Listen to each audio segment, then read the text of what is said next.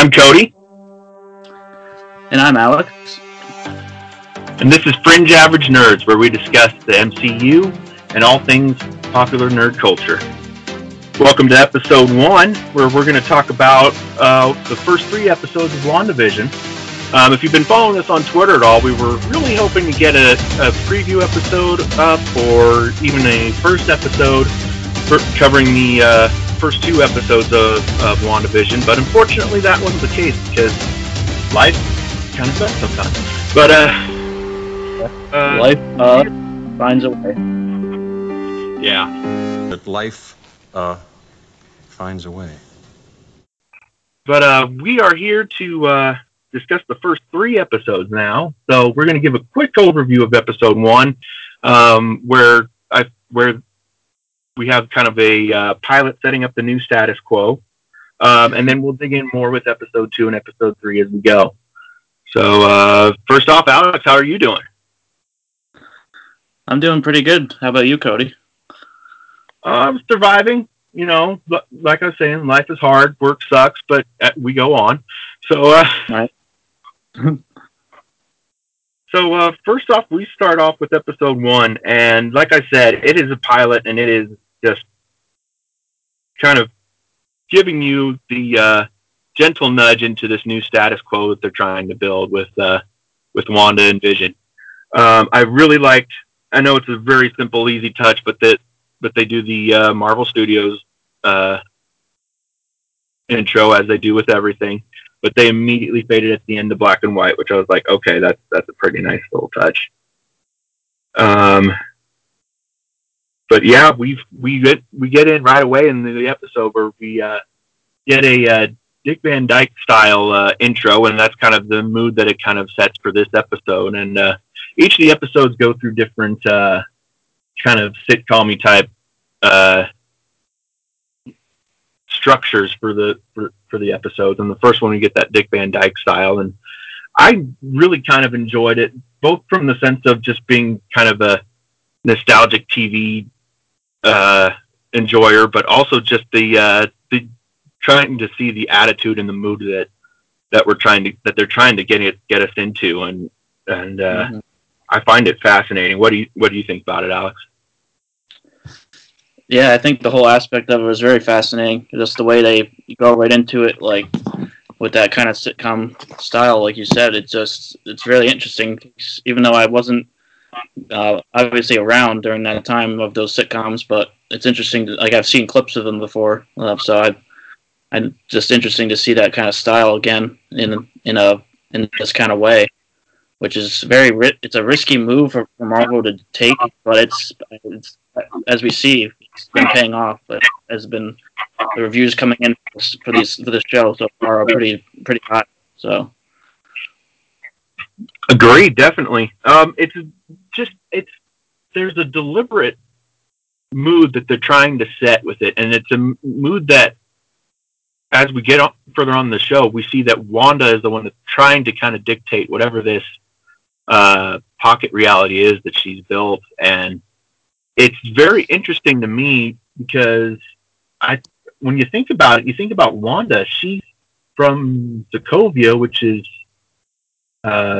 Central European, if I remember correctly. And so to have her have this influence of these 50s and 60s and 70s style sitcoms that she's trying to build this reality around, it's like I'm trying to figure out how and where she draws them from. Is it just an idea from somebody else that she's latched onto, or did they get a lot of Nick at Night in Sokovia? I mean, I'm trying to figure out how that works. Or TV Land. I shouldn't say Nick at Night. Now I'm really showing my age. Yeah, that's an interesting question that you arise there. I don't know where she would get it from. Maybe just from whatever, just kind of stuff that she's seen before. I don't know, like she's come across. But the one interesting part to me was the commercials that they had, because especially that first one, that was so dark. The toaster, the Stark, what was it? Toastmate 2000, made by Stark Industries. That's like you think about Wanda and her brother Pietro. They were, that whole backstory with them, with their parents blowing up with the Stark bomb. So that's like, and then I think they said, it was like, it was either I think it was a toaster that was like the last thing that survived the wreckage or something. And that's really dark when you think about it like that. See, I didn't even realize that, and I'm sitting here also thinking when I'm watching it, I'm like, I'm waiting for that toaster to blow up.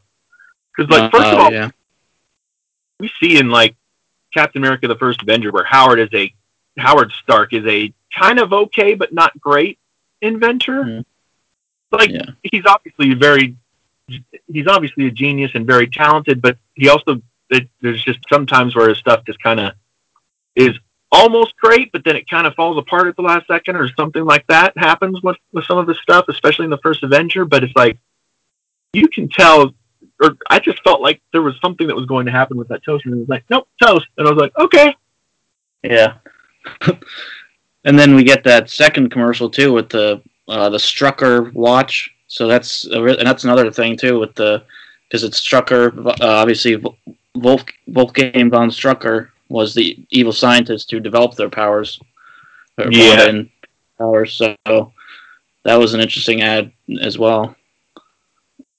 Strucker being involved, I felt like there was something that they were hinting towards even more possibly with that. And maybe there is still, I don't know, but I feel like we're getting a lot of Hydra hints between the Strucker involvement and then the outright thing, the Hydra.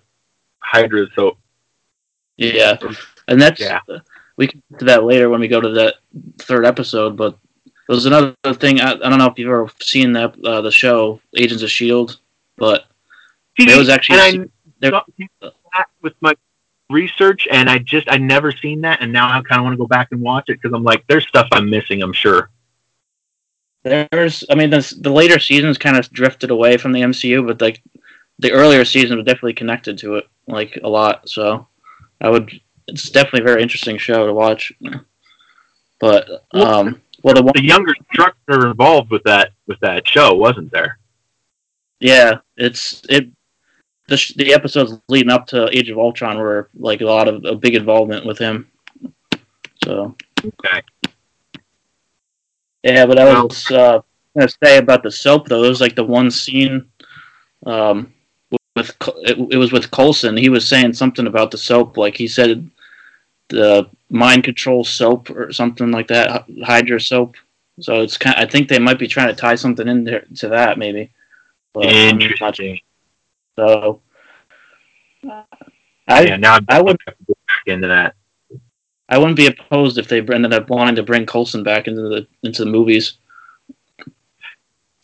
I mean, he died so many times, though. Well, as we're seeing with Vision, and I feel like that might be a good transition point there, we've seen a lot of characters back come, well, not a lot yet, but I mean, they're basing their stuff off of superheroes and off of comics, and one of the big tropes about comic books is like you see the characters come back to life all of a sudden because the person that died wasn't really them, or it's a clone, or this or that, and it's like, okay.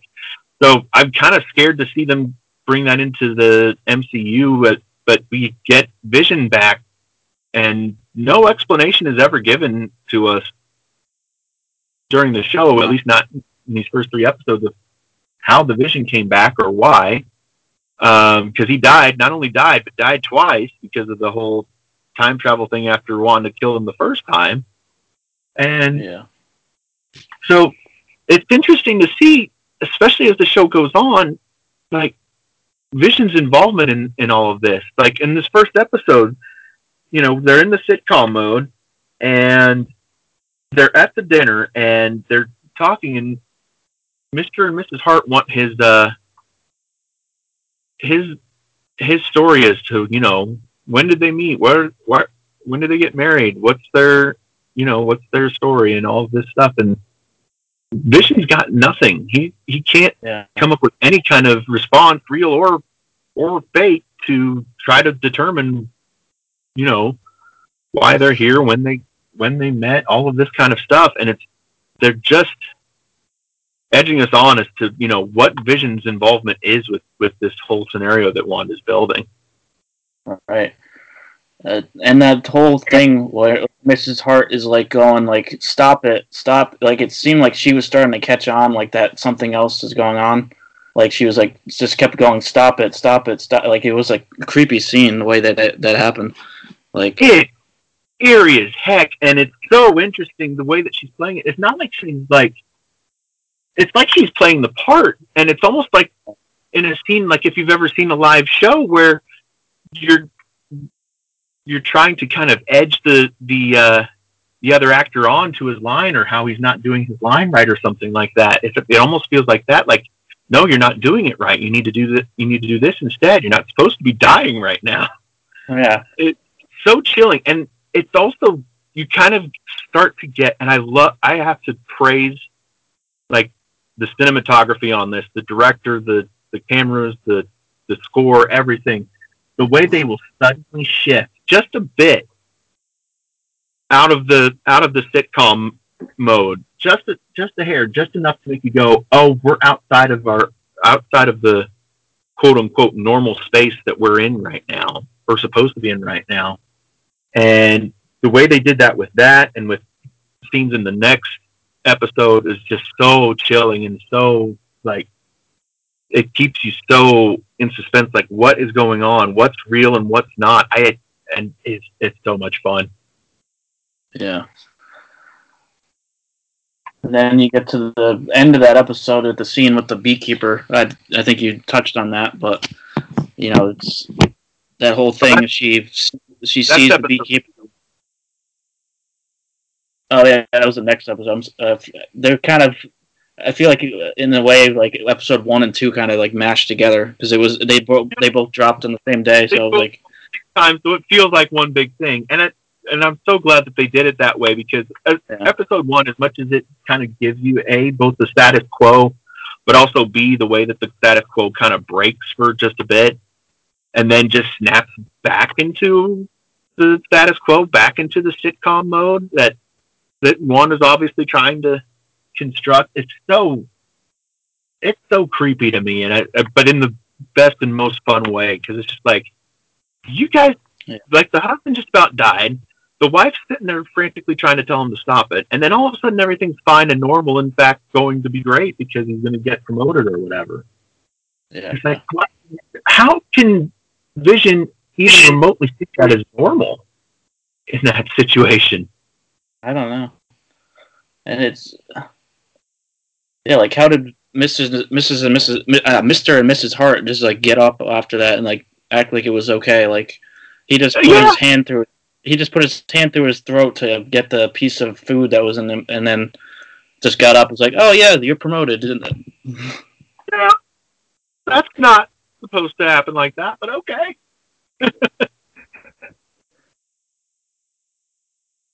So I guess with that, we can lead on to episode 2. Yeah. We get to shift into the 60s and into the Bewitched style episode, which I was like, okay, this is what I figured they were trying to lean into with the first episode, but they were definitely dialing up to Bewitched mode with the second episode, and I had a lot of fun with that myself. So yeah, that was a really fun intro to watch there. Yeah. But it is funny that they are trying to build a quote unquote build a magic show around Wanda disappearing and everything, and trying to make sure that they show that that the magic's just a trick. It's not real, and so but one of the first things that happens that really the fact that they're already ready to break the status quo that Wanda's trying to build is the little helicopter drone there that they drop in suddenly in color for no reason. And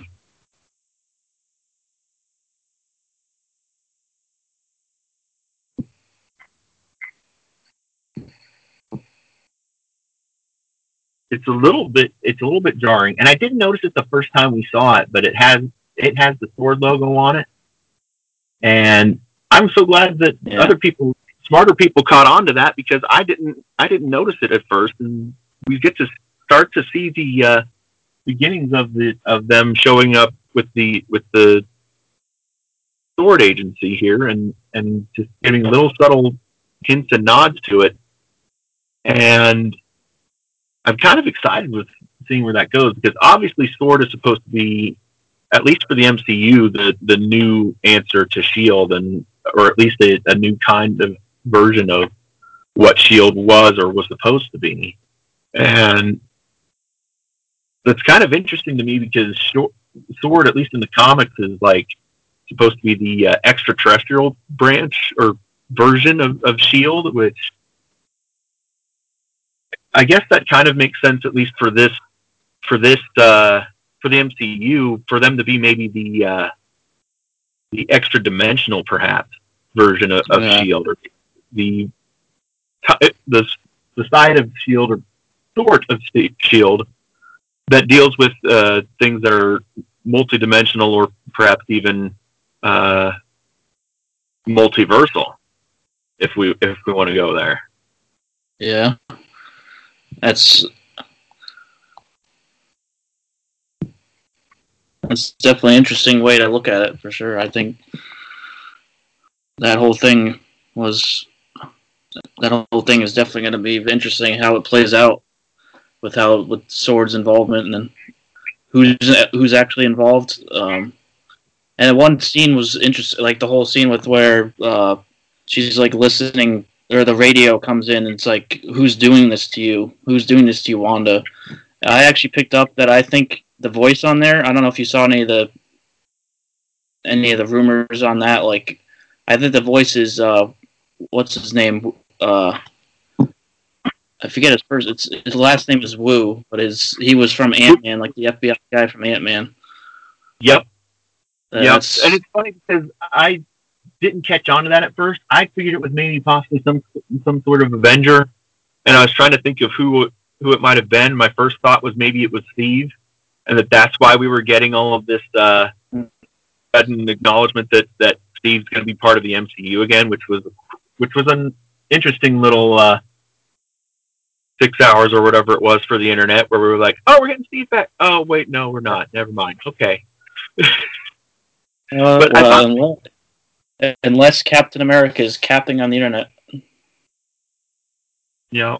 So I couldn't decide at first who it was supposed to be, and I'm glad of course, that we had our friend Dr. Internet available to explain it to me who it was supposed to be. Because at first I was thinking Steve, and then I was thinking maybe it was Clint Barton, Hawkeye. I thought maybe he was trying to get through on it, because they had a bit of a connection in at least in not Infinity War, sorry, in a Civil War, where he comes and quote unquote rescues her from the Vision when they're at that safe house.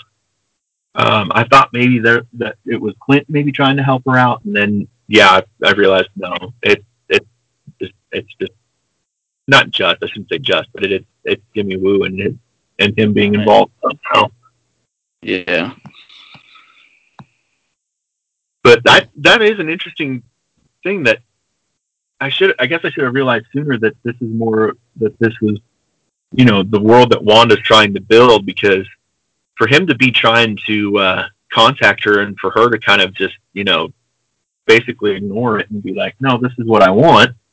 I should have realized more along the lines that, that she's wanting this, that this little pocket reality that exists is her creation, and then she wants it to stay. And in that scene, when she's arguing with Dottie, yeah, her name, yeah, and that she breaks the glass, and that her hand, the blood on her hand is actually red. Once again, having just a little hint of color in the midst of this black and white world that she's made, we just get more and more little hints that, this world is not what it's supposed to be, and that something's definitely wrong. Yeah. But it's interesting, just the little moments that we get, like I said before, just the little subtle moves outside of the quote the normal camera angle that you kind of see with a sitcom type feature, especially in like the 50s or 60s, where all of a sudden you see close-ups or you see camera movement that isn't just abnormal for that situation, and that's your hint of, oh, we're stepping outside of the normal boundaries that Wanda's trying to create here.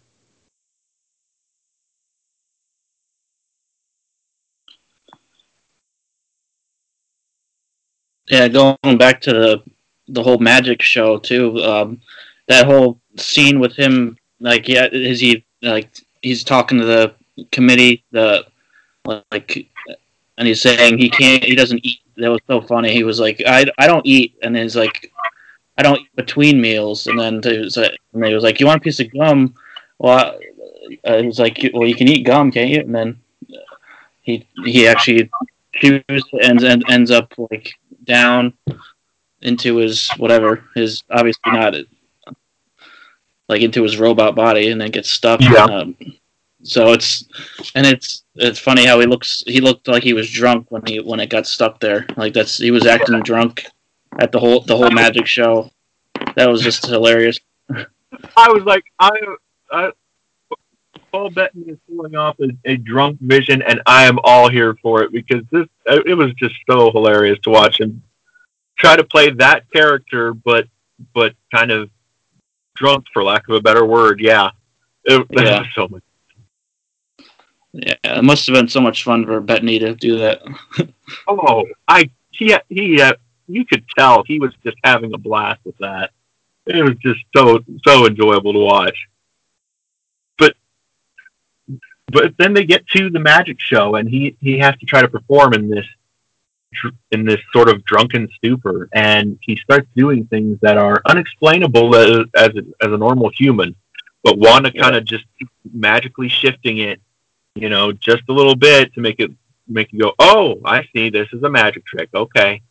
But the unexplainableness of it, even as as she's trying to make it explainable, like the piano turning to cardboard after he lifts it, and the piano playing guy sitting there going, that was my favorite piano, or whatever he said. I can't remember now, but it was something to that was my aunt's piano or something like that. And it was just like these little shifts just keep happening, and they are within the realm of explainable if you're looking at it from like the far out kind of blown up perspective of it. But it's like each of these individuals can see, maybe not each of them, but some of them can see the little machinations that are going on. And you get Geraldine at the end going, well, how did I go from the back to suddenly being in the box? And they never explain it to her, and it's never explained, and they just kind of go with it, and everything's fine. And it's like, you can tell the little things that they're trying to, that Wanda's trying to do, that all of these people are just kind of like going along with. They're just kind of riding the ride. They're not, saying that it's right or wrong, or that something else is going on. They're just kind of okay with the cover up. And it's like, something's got to break. And like you said, at the end of the episode, we get that little moment where all of a sudden, for no reason, Wanda suddenly looks several months pregnant. Mm-hmm. And then they hear a noise again, like they heard at the beginning of the episode, which we kind of glossed over and forgot to talk about. But they go out and they see this beekeeper-looking dude who's got the sword logo on his back, and turns around, and Wanda, in maybe the creepiest moment in a show full of creepy moments, just looks at him and says, no. And suddenly they snap back to that moment where the pregnancy is revealed. And we never hear from the sword agent again, or I'm assuming sword agent again. Mm-hmm. And then all of a sudden everything turns to color inexplicably, and we move on to the next decade of shows that it's supposed to be. And I want to know what your feeling was about the beekeeper that we get. Like, what do you think that? Who do you think that's supposed to be? Like, obviously, I guess it's some sort of sword agent, but the beekeeper is an interesting touch. Yeah, I'm not really sure who it's going to be, but it's a definitely interesting situation. It's see if he comes back, or if it's supposed to be some sort of message that, like, I don't know, like, why he even showed up. Is he trying to, like, push Wanda out of this reality? Like, are they trying to get her to come out of it? And that's why it keeps this break going onto the edge like that, like it's been doing over the, like, as you go on. But I'm not sure if is it supposed to be some sort of other, like, is the beekeeper like at a different, is there like some other message in there? Like, I don't know. Like, the only thing that I could even remotely think that it is like, have you ever heard of AIM, or Advanced Idea Mechanics, in the comics universe? Oh yeah, I've heard of that. Well, they have those dudes that you'll see in the suits that look like beekeeper suits, kind of. And the heroes even eventually start calling them beekeepers because they look like freaking beekeeper suits. But AIM, whatever you want to call them, it stands for Advanced Idea Mechanics, I think. Yeah. It's a group that it's basically a villainous scientific organization, or at least it is until New Mutant turned Avenger Roberto da Costa, aka Sunspot, because of his father's huge inheritance that he leaves to him, he buys AIM from its previous owners and just makes it a part of the Avengers, which is kind of a hilarious, savvy moment of comics characters going, "Oh, I could just do this," instead of just, fighting you guys all the time. It's kind of crazy and great, but it kind of shows that AIM isn't supposed to be necessarily evil, quote unquote, as much as they are amoral and just a bunch of science dudes who just want to do a bunch of science stuff and make money, and that's it. And so that's kind of AIM's nature in the comics, but I don't know if there's going to be any involvement with it, but especially since the beekeeper looked like, an actual beekeeper with bees on the headdress flying around for some reason.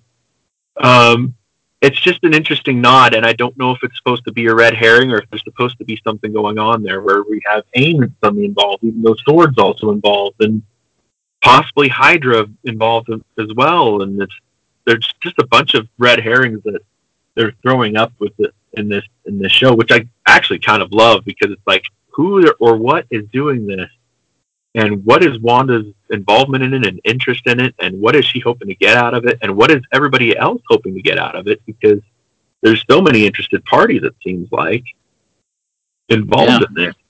It's very interesting.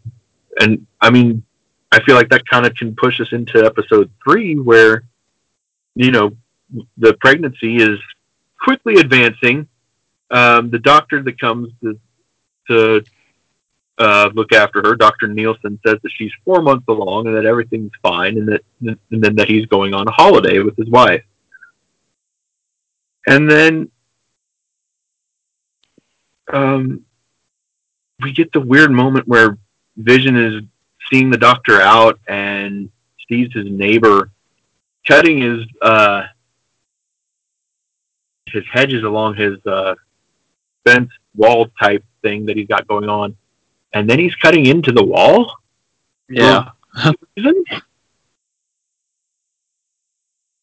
It just felt like that was an interesting touch. Like, I don't know if there's something that they're trying to do with the wall. Is there something in the wall that they're trying to do with it? Are they trying to show Vision something, maybe, about the reality that they're in? It's like, hey, this hedge cutter is actually cutting through a wall. Something might not be right about this. Yeah. I thought it was interesting that, what's the guy's name? Oh, Herb. He like he didn't even like act like anything was happening. He just kept doing it. Like, oh yeah, he just acts like it's totally normal. This is just what we do here. yeah, we cut through walls. So they're debating names for the kid, because at first all we know is that she's pregnant. We don't think that she's pregnant with 2. We're just thinking 1, and Wanda wants to name him Tommy because it sounds like a nice name, and Vision wants to name him Billy because I guess because of William Shakespeare and because it sounds kind of like proper and everything, and it's interesting. It's a nice little nod, and we get to know the names that we're going to see when we eventually find out that it's going to be twins. But are you familiar very much with the comics and with Wanda and Vision and the twins? No, I'm not really that familiar. I heard it before. Like, I've heard the names, but I don't really know much else other than that.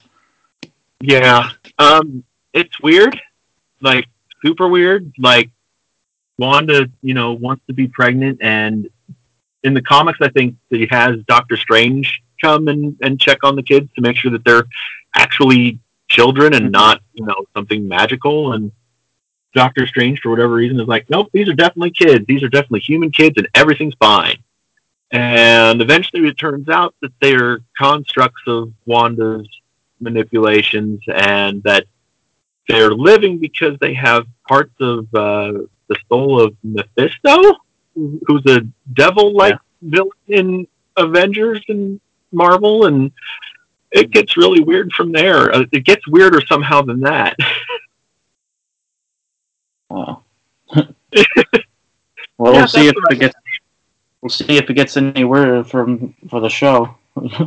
It's so interesting that they're just jumping right into it and just bringing kids into the mix that are definitely progressing through. We get a 9-month pregnancy in like a handful of days, if that, and it's so fascinating to me. I'm like, what direction are they going to take with this? Are they just going to be like they're just constructs of Wanda's creation, or are they going to be actual children, or are they going to try to go down somewhere like the comics road that they're drawing from? It's very, very weird, and I'm so excited to see what they do with it. Yeah, I'm really excited too. I just also want to point out too the TV show that they based the episode 3 off of is the Brady Bunch. Oh yes, I forgot to mention that. Yes. Yeah, I loved the intro. The intro was awesome. Oh yeah.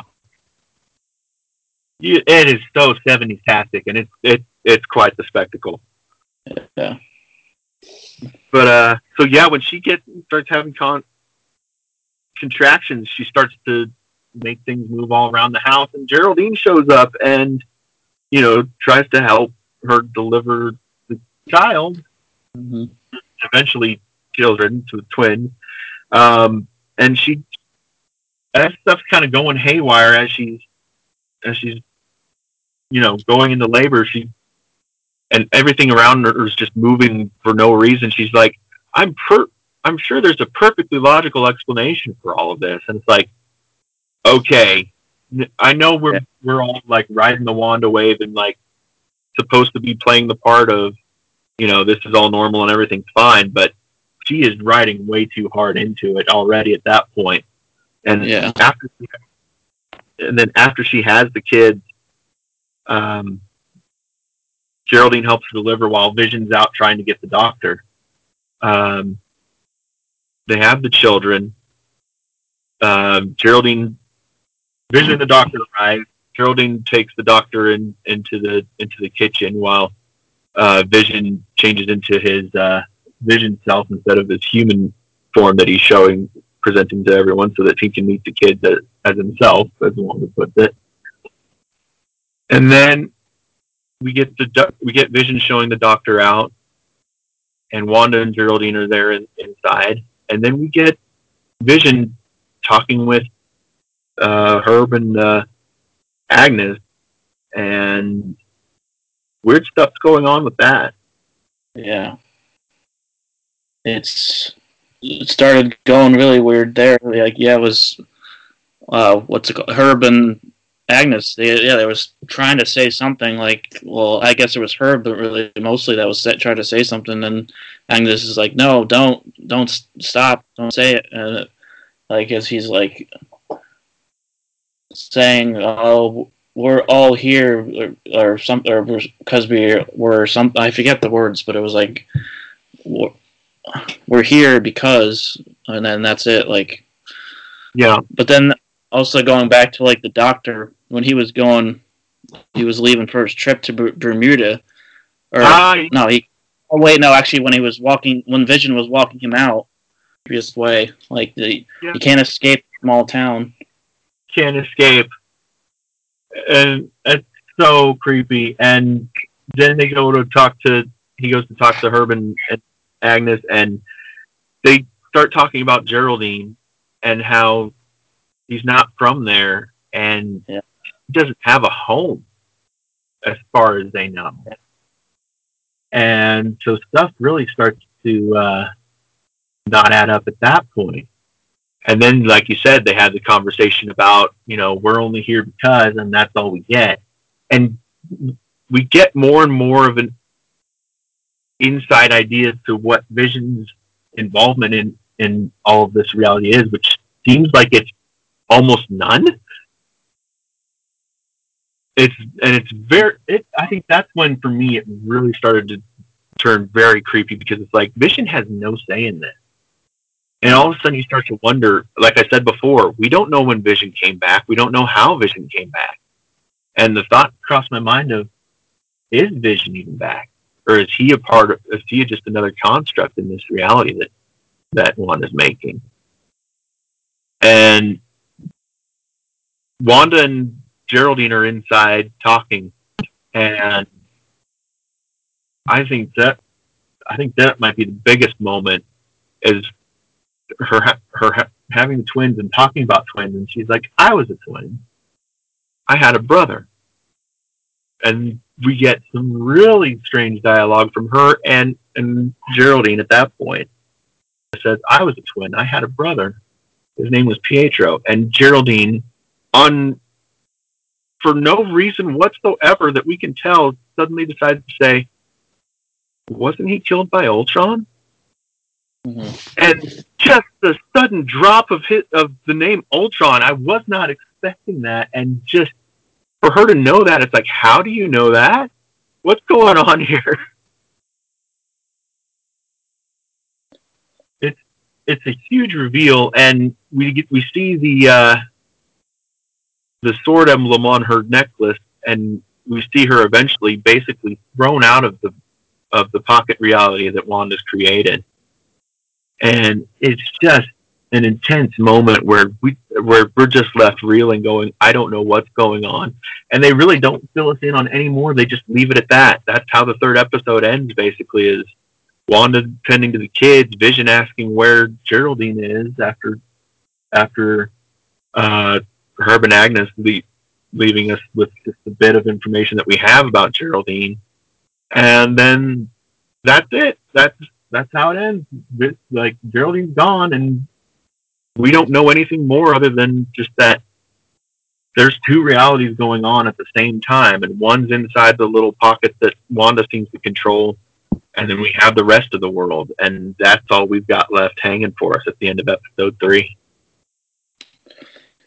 Yeah, and then you see there at the end, they show Westview, and you see Geraldine there, like, just, that's where she ended up getting thrown out of. Like, she just goes there in the middle of the whatever the they're in, and I guess I'm assuming it's sword agents that go and surround her and see what's going on with her. But it's interesting. I think the thing I thought of when they went to that, like, especially, it was really cool to see them go from like to what the aspect ratio was to like this, like a kind of like a movie, like they put it into a movie screen. Yeah.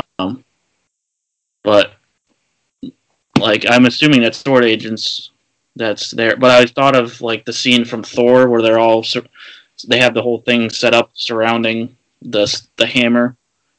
So that's what I... Because they kind of have a similar setup there, it looked like. Absolutely. And that's an interesting point because we're supposed to, at some point, get Kat Dennings coming in as Darcy Lewis from Thor to be a part of this show somehow, along with Randall Park playing Jimmy Woo. They're supposed to be, I don't know, the way I read some parts is basically that they're supposed to be partners and supposed to be helping out, trying to solve what's going on with this pocket reality that we've got going on here. But it's interesting because I couldn't decide for the longest time what Thor's involvement was. I mean, I still have no idea what Thor's involvement is really, but I felt like Thor was maybe trying to get Wanda to do this pocket reality, that they were wanting something out of her from it, and now it kind of feels like Thor is at odds with it, and that Jimmy Woo is supposed to be helping Wanda get out of it maybe, or try to figure out what they're doing. But the way that Jimmy Woo words it to her is, what are they doing to you? Why are you doing this? And it's like, what are they doing to you? It's like, who's the they? Yeah. It's like, is the they the Hydra? Is it they? Is it AIM? Is it who all is involved in this? It's quite the mystery they've built up here, and it's been very exciting to watch so far, and I'm very excited to see where it goes from here. Yeah, it's been building up every episode. You just want more and more. And this episode 3, it seemed like it was over like just in a blink because it was only like 26 minutes long, and I was like, oh my god! I was like, that's it.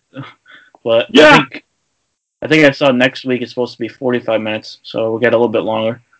We're gonna get a big one. Okay, that's good. I'm very excited about it. But so that's it. That's the first 3 episodes of WandaVision, and it is so intense. And like you said, they are just ratcheting it up to 11 every week, and just they keep amping it up. But you think you can't make it any weirder or any crazier than it is, and then they keep doing it, and it's interesting to see how they keep building on it.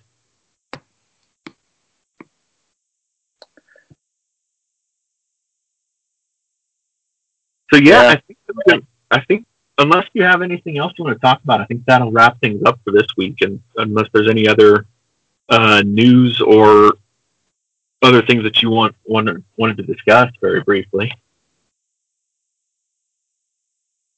No, I don't think I had anything else. Alrighty. Well, I think that's it for our episode 1. We thank you for tuning in. We thank you for following us. You can follow us on the internet. We have a Twitter page at Fringe Nerds, where you can find us there. You can also find us individual. You can find Alex at Alex Pilar. You can find me at Cody Clausen. And I'm trying to get a Tumblr page up so that if we have any visual companions to any episodes that we do, any kind of thing like that, I can try to put them up there.